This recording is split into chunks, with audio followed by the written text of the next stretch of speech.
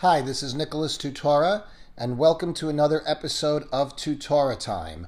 On our show, we discuss the political issues of the day and how they are affecting our nation, our society, and the world. Thanks for joining us.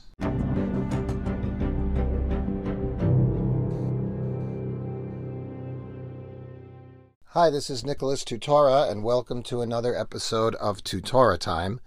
Today is Wednesday, January 13th, 2021, and the presidency of Donald Trump, the hits just keep right on coming. So today, the Democrats in the House of Representatives, behind all their masks, they voted to, I wouldn't have want to show my face in public if I did what they did also, but they voted to impeach Donald Trump for the second time. So giving Donald Trump, of course, another record. He just keeps on winning. He must be doing something right since they want to impeach him all the time. No hearings, no witnesses, nothing. Just a mob foaming at the mouth with bloodlust for Donald Trump. And, based on the fact that the claim, the lie is he incited violence at the Capitol by saying peacefully protest and cheer on Republicans to do the right thing. So Donald Trump could have said, go to the Capitol and give them ice cream and cake, and the left would have accused him of inciting violence. There was like hundreds of thousands of people. The numbers are still, the media doesn't report hardly anything of truth anymore, so we don't know exactly, but it seems there was, some say hundreds of thousands, some say over 1 million people were in D.C. on January 6th, and only a handful of people, it's not, they cause violence, so it's not only, but, a very small percentage of the people there, not even 1%, less, were the ones who caused chaos at the Capitol. Yet 1 million people in Washington, D.C. are suspect. I saw something on the news last night where a woman who was just there, she went with her father. She wasn't even near the Capitol. They were down at the Washington Monument. And I think she's in Virginia. She owns a restaurant. And the family, they're doxxed all over the place now. People want to protest their restaurant. They're getting threats. She didn't even know anything was going on. She was at the Washington Monument, which, if you know D.C., is very far down the mall from the actual Capitol building. So she wasn't anywhere near it. And after Trump spoke, they walked around, they took some pictures, and they went home. And now she's considered some kind of domestic terrorist. So, the claim about Trump and his supporters is so far off base. It's really fascist. It's totally fascism here. It's day 6 now of fascist America. And, it's a fake impeachment. Day 6, fascist America, fake impeachment, no hearing, no witnesses.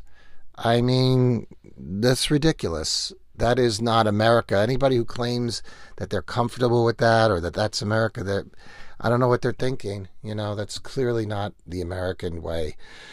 And the other thing that the Democrats did today, which was absolutely ridiculous by doing this impeachment, is whatever little momentum they had coming out of it, because they did have the political momentum coming off the riots. A lot of people were the riot, or whatever you want to call it. It's really more people crashed, broke into the building, but whatever momentum they had going from that, they basically handed it all back because people see it as really unjust. A 7-hour impeachment proceeding, it changes the entire, who knows if the Constitution's even going to be in use in a year or so.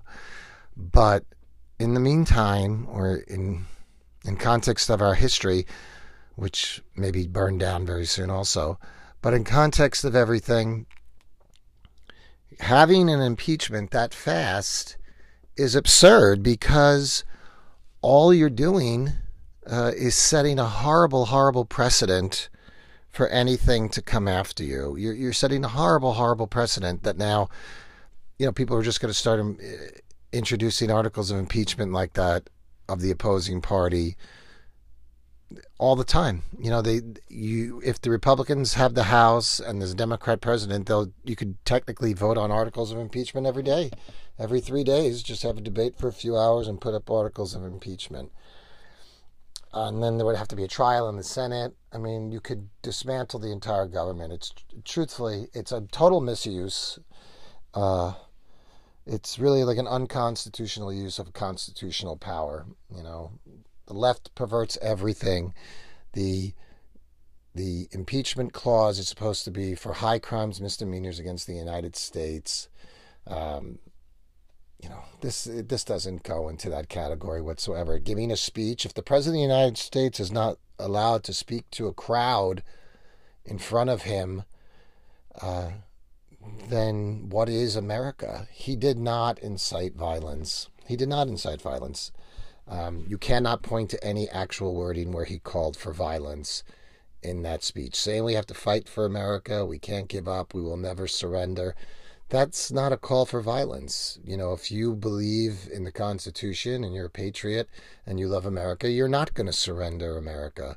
That doesn't mean physical violence necessarily. It means many things. It means that you might talk it and make a podcast, or it might mean you might write a book, or you might organize your community, or you might run for office, or you might just try to be a good citizen. Anything.